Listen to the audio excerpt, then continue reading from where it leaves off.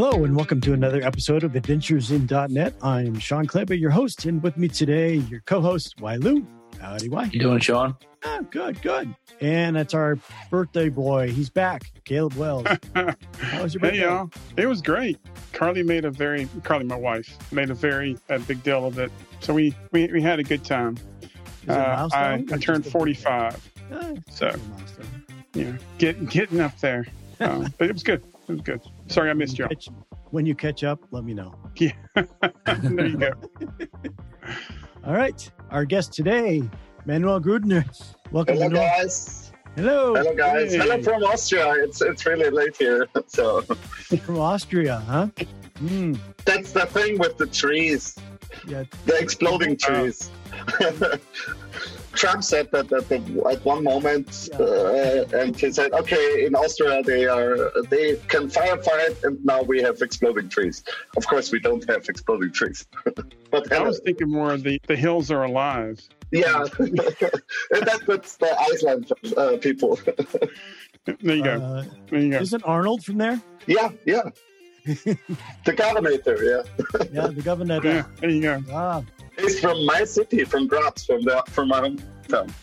Oh, very cool. Yeah, cool. Very cool. So tell us a little bit about yourself. You know, how you got into development, what you do. That's a long story. I started working as an electrician about 20 years ago or something like this.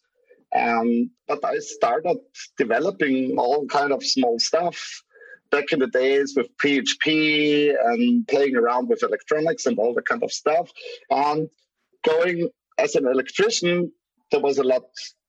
Software is getting stronger and stronger and stronger. And then I had the luck that my brother went to school and learned software development.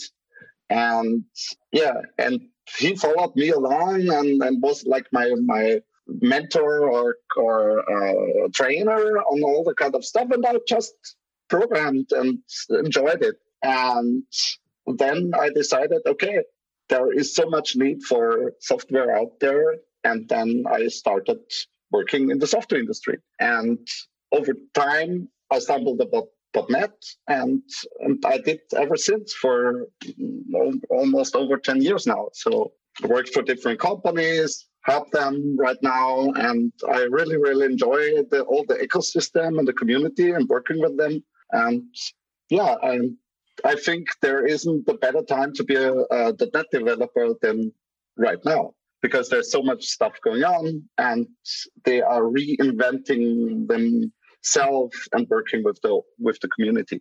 Is it true that there's actually a really vibrant startup scene in Austria? Yeah, there are a lot of companies focusing around 3D vision, for example. There's the Robotic Eyes. They're working with the Unity engine, for example. There are other parts that are working with on more like AI stuff and communication platforms. And there's a lot going on, especially in the industry sector, with 3D vision in industrial processes. For example, making photos in the production line and doing all kind of logistic stuff with it, and quality control.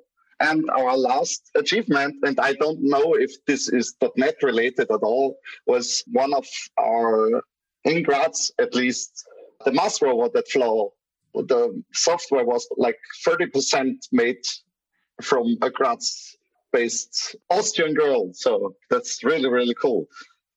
For working for NASA. So very cool. At least what I read. I don't know her in person. What a pity. And what about you then? Well, what do you do? For the last couple of years, I am working as a consultant and as a trainer for companies, small, big, from small size to big size. And I'm doing all kind of contract work, but for the last couple of years, I am not a Microsoft MVP, a DevExpress MVP. So I'm very, very closely working with the guys, and specifically are focused the problems and solutions you can make with the DevExpress product. But I'm not a DevExpress employee, so it's a chicken egg problem somehow. Right. So my understanding is that through your DevExpress MVP, you started some open source projects or working on some large open source projects. Can you tell us about those? Yeah. The thing is, I worked in open source, especially when I worked for Ranorex, the testing platform. They're now bought from, I think, Idera bought them. There's this open and wild ecosystem of all the open source projects in JavaScript. And I worked really, really a lot in JavaScript. And for me, as a single developer guy or trainer, it's really, really hard to convince larger organizations to work with your source code. And it's not that they don't want to use it, but sometimes they have the problem that management don't want to introduce new dependencies. They don't have the source. If I shut down my company, then even with contracts, they don't want to do this. Then there's always this collaboration problem. Because one customer has the idea for, okay, we can improve this stuff. And the other customer says, okay, there's also this idea. And now I am in the middle of doing all the kind of mangling and putting stuff together. And I thought, okay, that's the best idea. Just put it open source and let's work together on that kind of stuff. But now, of course, there's the problem. Now it's open source. Everybody can use it. So if you take the source code and want to compile it on your own, hey, it's free. You can do it. But of course, that's only the one side of the medal. There's all the kind of stuff you need to support it. You need, if there are new developers on the train or joining the company, then stuff gets more complicated than just using source code. And I started working with a couple of companies, and then I thought, okay, let's start with Xenial. And Xenial is like my overall DevExpress components that are surrounded around the ExpressUp framework they developed. And and then the hard part kicks in, how to earn money with open source. It's interesting because, right, you're coming at it from a slightly different perspective than some of the guests we've had on. We've had a number of people that have done some open source stuff or made some packages. For instance, Automapper is a big one, right? And he created it because he saw a need himself in developing his projects. And he just okay, well, I'll just put it out there for anybody to use. You're coming at it from the angle of, I have this really good tool that you guys would like to use and it would work well for you. But the whole buy-in, if it's, like you said, an actual enterprise product or whatever you want to call it. It's a middle. You open sourced it. Yeah, and it's now a you got middle to figure out ground. how to monetize it. Yeah, it's like a middle ground. It's the same thing. I work with different clients, and I had the problem that I have this developed for 10 years or so, or at least I worked in a different style, in different perspectives, and made them better and better and better and better, and then just copied it over from project to project to project. And getting the common ground and also maintaining okay, there is now you have 10 clients, and now DevExpress releases a major version every 6 months or something like this. And then you have the problem, okay, now I need to update this component, and this component, and this component, and this component, and all the different client projects, because every client wants to upgrade their solution to the latest version to get the latest bits from DevExpress. And so you have this dependency tail problem where I am hopping on top of the DevExpress. So it's and then you are just updating components and you don't have time for doing new clients and stuff like this. So it's a chicken egg problem, working with the latest and greatest and also supporting all the customers. And sometimes they have different ideas in which direction they want to go. But going on open source really can help solve a lot of problems for smaller individual devs like me. Because it sounds like it's more than one person's job, to be honest. Yeah. You're describing. Yeah, it is. Marketing person and a coder. It is. But on the other hand, it's like jumping and getting onto your on the feet with such a product is hard if you do it on your own. And so you can at least grab some help from people you're working on day on and day off. If it's, for example, documentation or smaller bug fixes, for example. Yeah. But then the hard part kicks in, and that's how to monetize it. So do you wait for the customer to come to you, or are you like kind of cold calling firms and asking them if they want to use your plugin or whatever? So actually, what are you?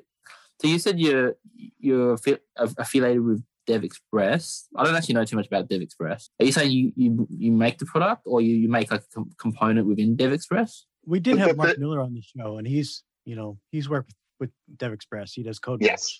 So. Yeah. CodeRush. Yeah. I think CodeRush is like ReSharper. I think almost every .NET developer knows it. Yeah. DevExpress is just a component vendor like Telerik, and they produce all kind of components and framework, and they have JavaScript and WPF and WinForms and all the kind of stuff. And the thing is, it is like a sidecar show. You don't want to, especially in a corporate environment or an enterprise environment, you don't want to mix all kind of dependencies in. On the one hand, to reduce developer license costs, because DevExpress license isn't cheap, and then it needs to mix and match the architecture you're working on in a project for at least most of the clients I work with.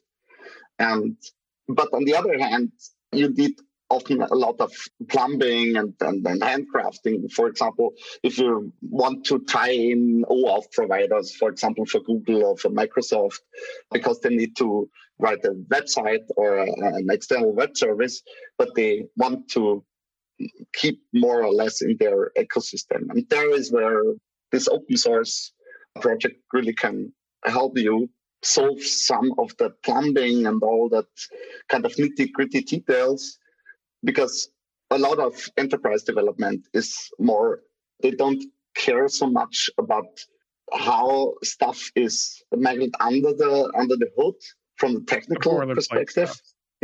Boilerplate stuff. Yeah.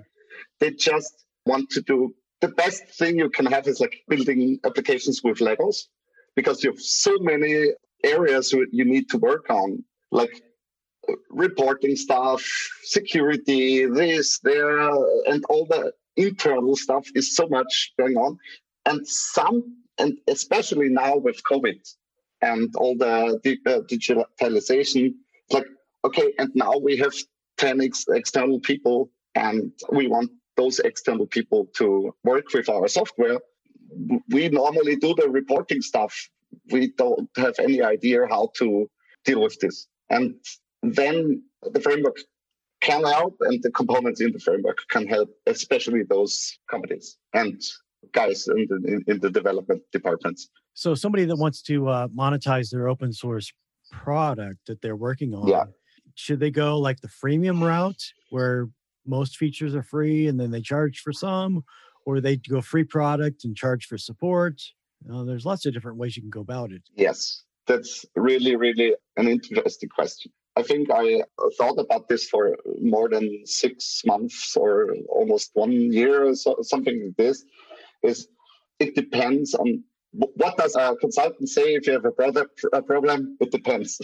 If you have, for example, a library like Automapper, or that is like implementing a protocol or something like this, I think the best option you have is like getting a really, really, really broad adoption and then monetize it, for example, via GitHub sponsorship or Patreon Nash or something like this, because you have millions and millions of users of your library, at least if it's JSON.NET or Automapper, then I think you can monetize it in that way that it pays off all the all the costs. Or you can write a book about it that worked the last 10 years because it's more focused about technology and not about support and working with the people that really implement the stuff on the very business side of details. For example, if you do a web shop and you implement, for example, some kind of payment gateway that plugin that automatically ties together a credit card and all the kind of stuff you have to do to sell products online and put this into your website, then I think support onboarding is the better way, and putting the stuff open source to iron out all the rough edges and doing the security kind of stuff. I did go another way, and that is like writing my own licensing system, because it's really complicated to tie together all the versioning stuff. Because now I have two vendors, me and DevExpress, and I have an agreement with them. So I need to line up version numbers and stuff like this. Where starts their support, where ends my support. And I can guarantee you don't go this route. If you're one person, don't go this route. It's way too complicated. It's way too time expensive and troublesome. But, and there's the neat thing, I think I can learn a lot from that lesson, and maybe can make a product out of it. So other developers that think they have an open source library, they really want to put out there and monetize it with that platform. So are you looking to pivot to a different type of monetization now that you've gone through the process, and like you said, there's more overhead than you really have time for as one developer? Yeah. And the thing is, it should be easy to monetize a little bit out of it, because the thing is, for example, see JSON.NET. JSON.NET is open source. Did you ever compile JSON.NET yourself? Did you ever get through the hassle of compiling the library yourself, keeping it alive and all that kind of stuff? And that's my understanding, or at least from the monetization perspective, of putting stuff online so it lives online. If somebody wants to steal the source code, he can do. If it really takes the advantage and copies the source code, sure, why not? If he goes down that road so far, compiling all the set, okay, then he can have it. It's like when a cat goes into your backyard and steals your own cat your food. It's not pretty, but okay, go for it. But on the other hand, if you have like millions of downloads or hundreds of downloads, and there's a lot of work in there. You have to support it. I think 30% of my time right now is just answering questions on Gitter, on Facebook chat, on all the kind of platforms, and that needs to be monetized in any way. And so why not take 2 cents or $1 per download? $1 is a little bit high, but it's just a house number. But programming this kind of licensing platform is really, really cumbersome, and you don't want to do this. I don't want to do that myself anymore. Not again.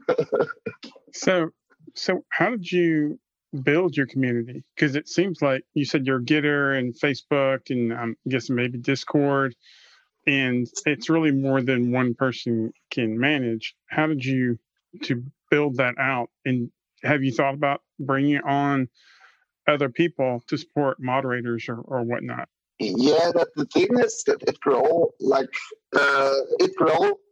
it's not grown organically, but on the other hand, it was like, okay, I am a DevExpress user. It started all like this. I'm a DevExpress user. I asked a question on the forums, so because compilers were slow back then, and I had a lot of time reading on the DevExpress forums.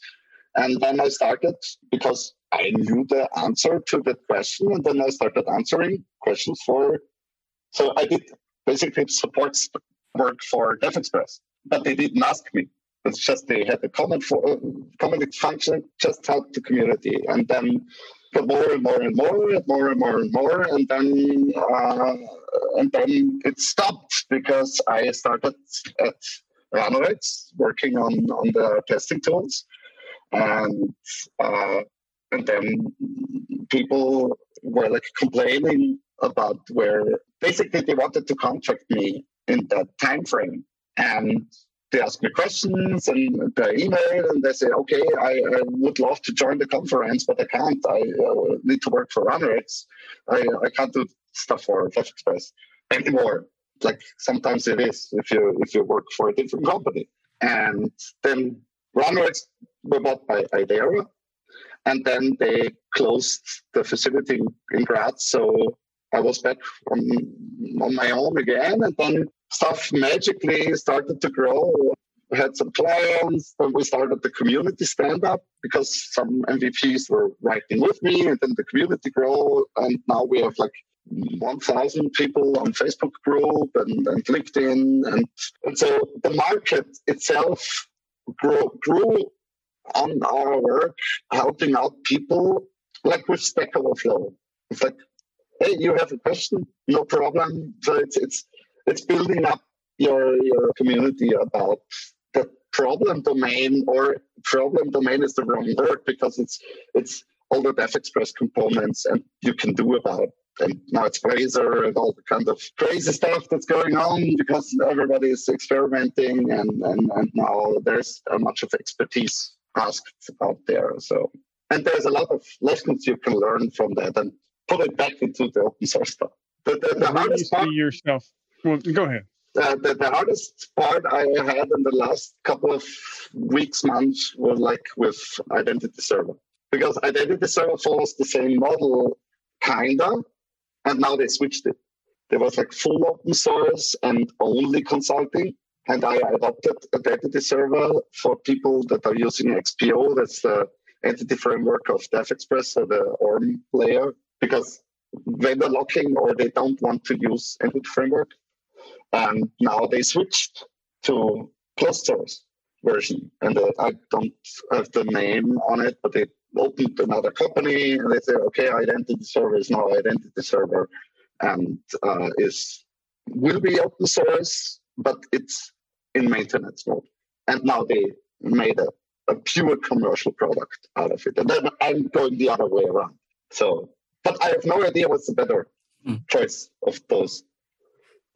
I think I over the years I've tried to do a few, I guess, startups, if you will, with my own either SaaS product or just some sort of side project and stuff. And I think the biggest surprise is for me is just basically realizing how much non-dev skills you got to utilize and how much time you spend not deving. Like a lot of it is just support. Like if you build any sort of product for a business, the first thing they're going to ask for is, well, if it whole breaks, who am I going to call?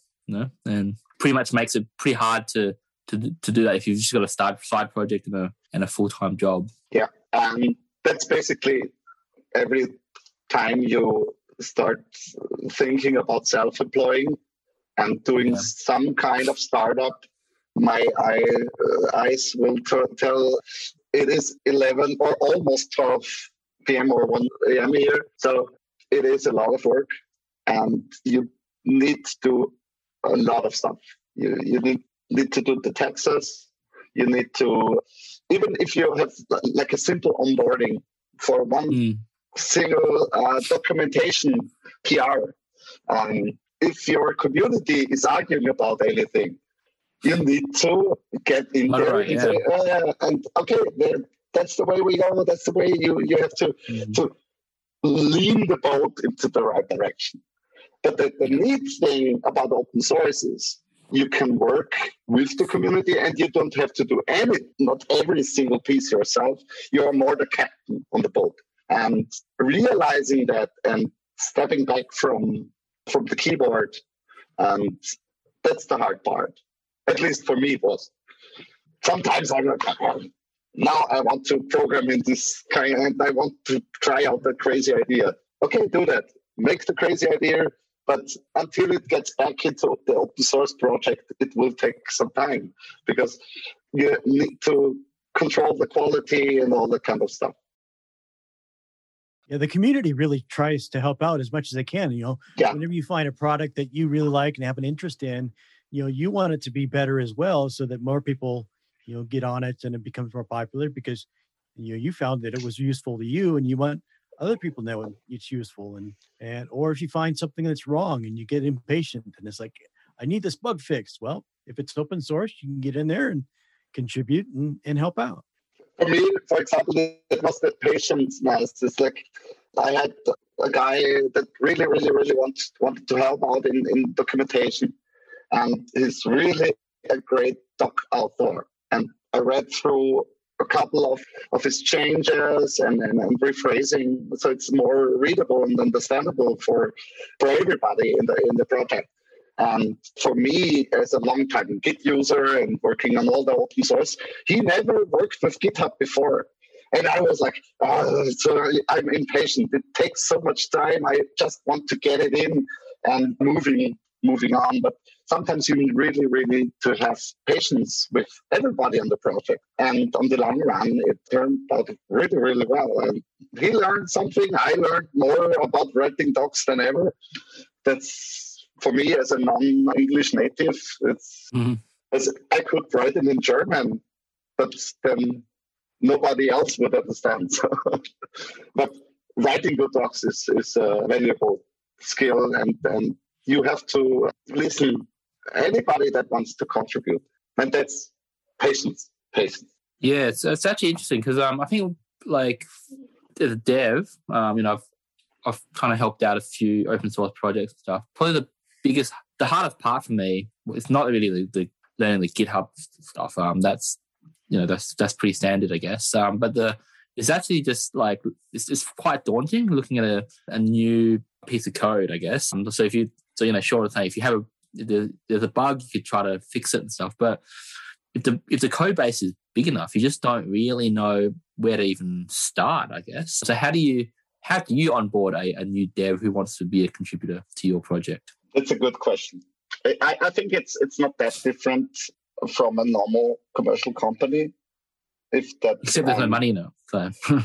There is money if it's well led. I mean for the contributor. For the contributor, yeah.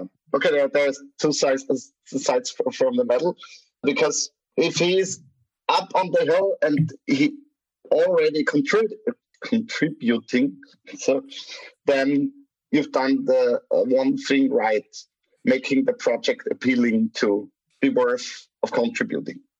It's getting people engaged and want to help on the project. Onboarding them, for example, for coding guidelines, putting them in the right direction is 80%. Direct communication, try to document as much as possible. Sometimes lowering the surface area. For example, you mentioned the bug fix. Often there is an issue pointed down, and then, okay, we need to find out the area where to fix that bug, and then helping guide them down that rabbit hole into the source code and say, okay, yeah, that it's influenced by this component and this component, and now we can isolate that, and then helping them, for example, writing a test suite to mitigate the fact where is the bug, and then it evolves naturally. Instead of you're finding that when you get a new contributor, you're spending a lot of time helping him, like. Of course, you need to help him, but it doesn't need to be a one-on-one video call or something like this. It's more like granularly going down the GitHub issue and through the discussion about the code, putting them in the right direction. And then suddenly a PR pops up, and then you can anger about all the coding standards and everything we like to discuss about types of spaces and all that kind. But that's not that different from doing it on a commercial software project. The only thing is it's the time difference. Because if you're working in a company, you can sit side by side and do it in half an hour. Yeah. And on open source, that can last 3 days. But it's it doesn't matter if the fix goes out today in open source. It's more the quality and all the contribution side of it. Because if it's really, really time consuming or we need to fix the bug right now, then fork it and build your own. So you're talking about, right, spending one-on-one time with people, which limits your time. Do you do anything like a stand up with your devs or community group or meet up on a weekly or monthly basis to get everybody on the same page? Yeah, we have the XAF community stand-up, we call it. So from the Arizona group, I'm as a day one user there. And we meet every second Thursday of the month. And we talk all the shit, XAF, DevExpress, Blazor, all the line of business kind of stuff, but we trick around a lot. So hop on, we have a YouTube playlist with all the videos out there. It's like we started last April, so it's a couple of them, almost a year. I think this month should be a year. And but the XAF community is like a smaller sub-community in the DevExpress group because it's this line of business application framework. But there's a lot of interesting stuff going on. Where is Blazor heading? What's with Xamarin? Now is Maui and all the kind of stuff. Because the line of business community is a little bit slower, but they need to focus on long-term goals. So if, for example, the Maui dies with next build conference, then it's a dead horse. But that's just a speculation or not. It's just an example. And so you want to bring along all your, from ASP.X to Blazor stuff. So we discuss all that in all that direction. There's actually been a few times where I've tried to contribute to open source and got a little bit frustrated because, I saw a need in somebody's product. And so I downloaded it, made a change, issued a PR, and they look at it and go, no, we don't want to do this. Thanks. It's like, why did I spend all that time, trying to help you out, make your thing better, and then you just reject what I did? I think from now on, it's like, if I'm going to do something like that, I'm going to ask the author, hey, I want to do this.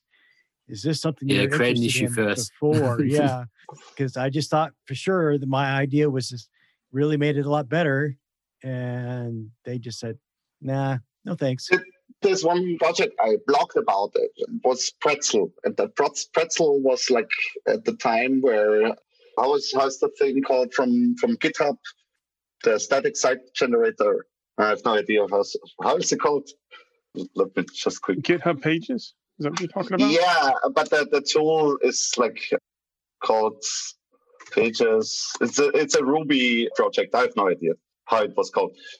But that's like with the liquid syntax and all that kind of stuff that was back in the day, 7 years ago, before static sites were even a thing. And it was Pretzel. And I used Pretzel today for working on my blog and using it. And then .NET Core come along and it was a .NET project. And I thought, okay, bringing up Pretzel back to life and did a couple of PRs, wrote a couple of issues, and really, really worked with the community. And we managed to port it to .NET Core. It was really, really a journey. And after a while, steam got out of the project. And that's fine, because I use my own fork of Pretzel today, and now I can customize it whatever I want. But sometimes it is hard to jump on a project or an open source project. But I started the wrong way as well, because I just opened the PR and I said, okay, now is this system command line thing in experimental mode. And now I rewrote the whole architecture of all the command line arguments. And then, no, we don't do that here. And then we work together. So sometimes an idea is just looks good to you. to yourself. But in the broader picture, maybe it's not. Maybe it's just okay. It's fun to play around with stuff. But there was like hundreds of people using that software. You can't change dashes for slashes on the command line argument because you will break every block out there that is using Pretzel. It's like, and then it's like slowing down yourself, and it's not harsh, and it helps just making better software for all of us, more stable, more productive. I imagine if you're managing an open source project like Pretzel or like your project or the one that Sean did the PR for, if you've been doing it for a while and you want to continue for a while, you have to maybe think ahead, right? You brought up Blazor, but 3 or 4 years ago, Blazor didn't exist. And for a couple of years, nobody knew if it was going to come out of the experimental phase. How do you determine when to incorporate something into your open source project or extend your open source project to support something? It's an experiment. It's all the time an experiment. Sometimes it's an experimental branch where you try out crazy new ideas, talk about it, and see if it works. And if it doesn't work, throw it away. It is source code, but you learn something from it. The hard part is not building the stuff around and upon this technology. The hard part is seeing where the wind is trailing you, where the industry is going. And that's nothing you can do without trying it out. And on the other hand, trying it on experimental or even real projects, that's nothing different from any commercial software. I think Node.js wouldn't be a thing if they didn't try again and again and again, and then Express came out and all the kind of stuff, and JavaScript and all that explosion, because it just worked. And we now experiment 50 years with JavaScript. And I think we are now in the reincarnation phase of .NET, going back to IoT devices, steering robots, and all that kind of stuff, where .NET was usually tied to the desktop only. So it's experiments, and if it doesn't work, throw it away. How about open source licensing? Do they all allow for commercial monetization of it, or do some say no, everything's got to be free? That's the open source OSS question. To be honest, there are a lot of companies and guys online or people that don't care about licensing at all. And I think that's a that's a problem for the whole of our industry. It's like, I can't go into the grocery store and steal the banana because there is no price tag on it. The real open source versus, is it really open source, like Linux, Unix, GNU compatible kind of question.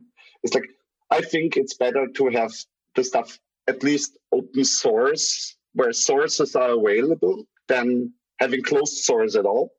So you never get access to the sources. Yeah, there's a difference between open source and public source. Yes, yeah, and that's exactly the thing. It's better to have public source than to live in a really pure open source world where everything is free, because we as software developers need to live from something as well. We need to eat, we need to pay our rents, and if you aren't on the lucky side of working for a company that really encourages you to work in open source, like Microsoft, for example, doing all ASP.NET development in the open and getting a really good paycheck, then I think public source is better than open source. But time will tell, I guess. But at least I am going the pubs open source route.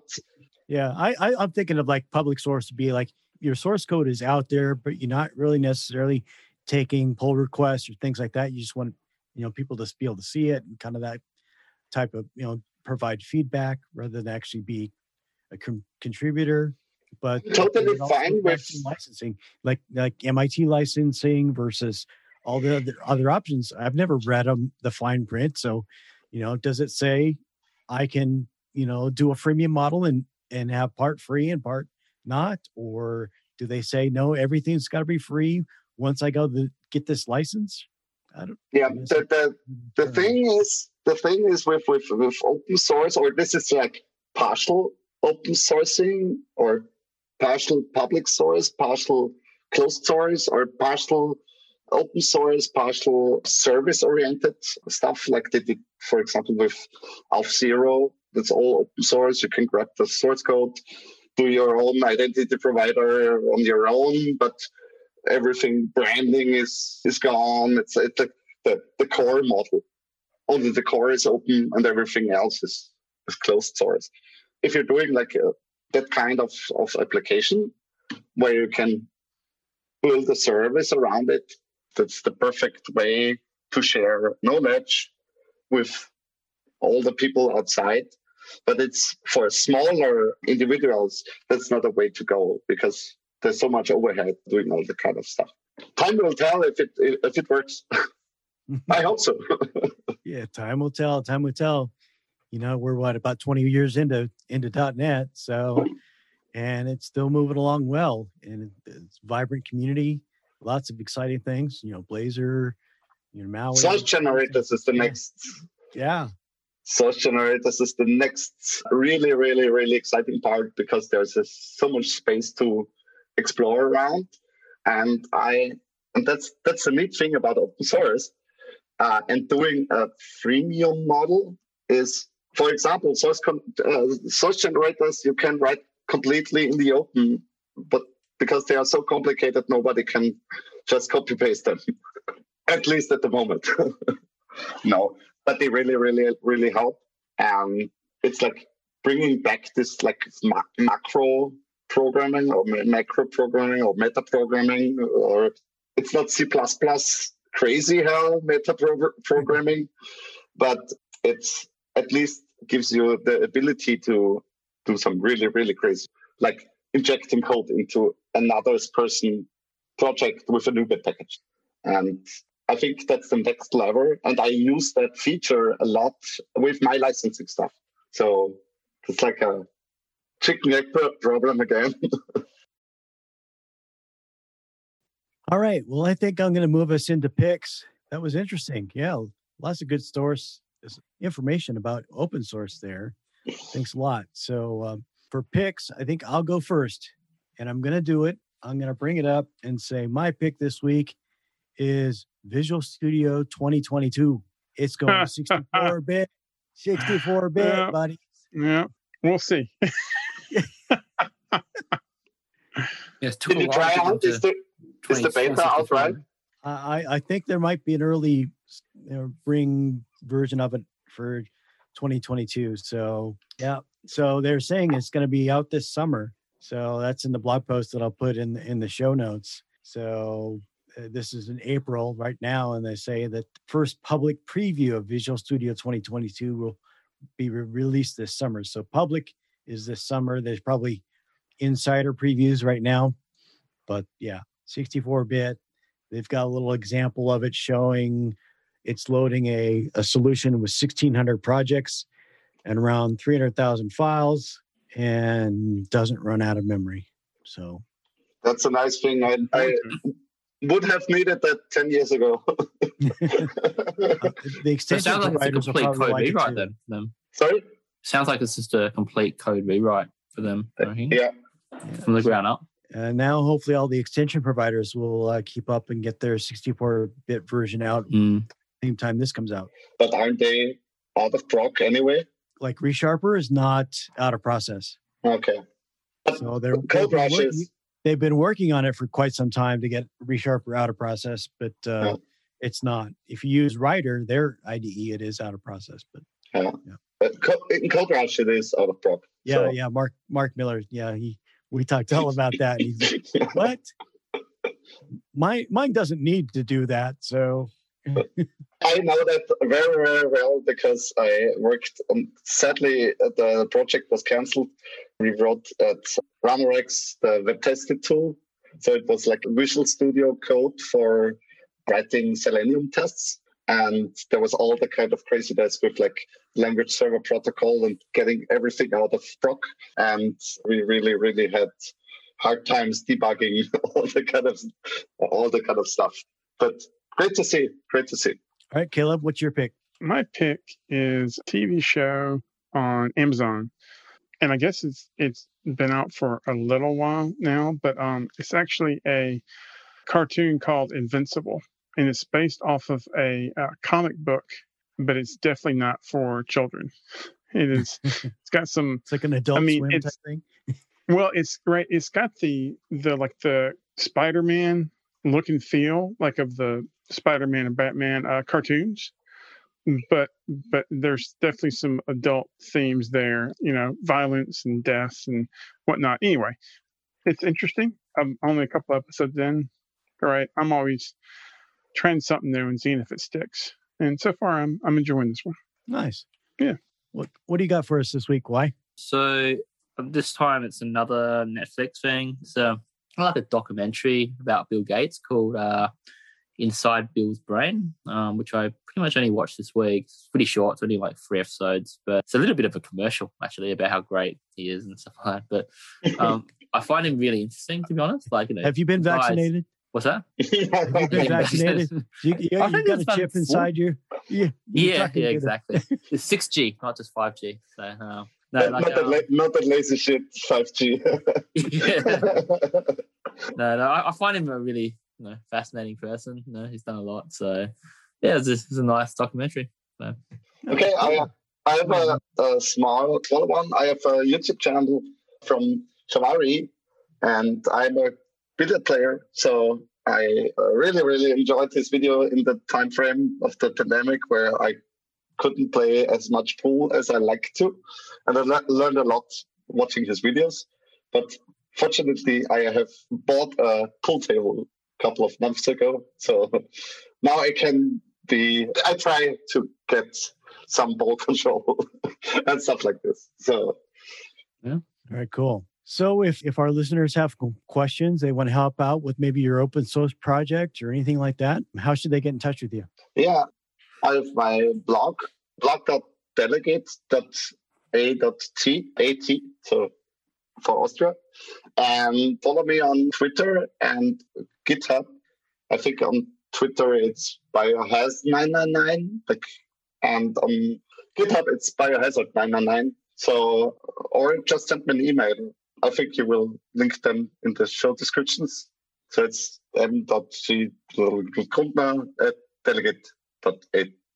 And if there's any other questions, maybe they just follow me along in some kind of DevExpress forum issue. I still answer their questions. So to this day.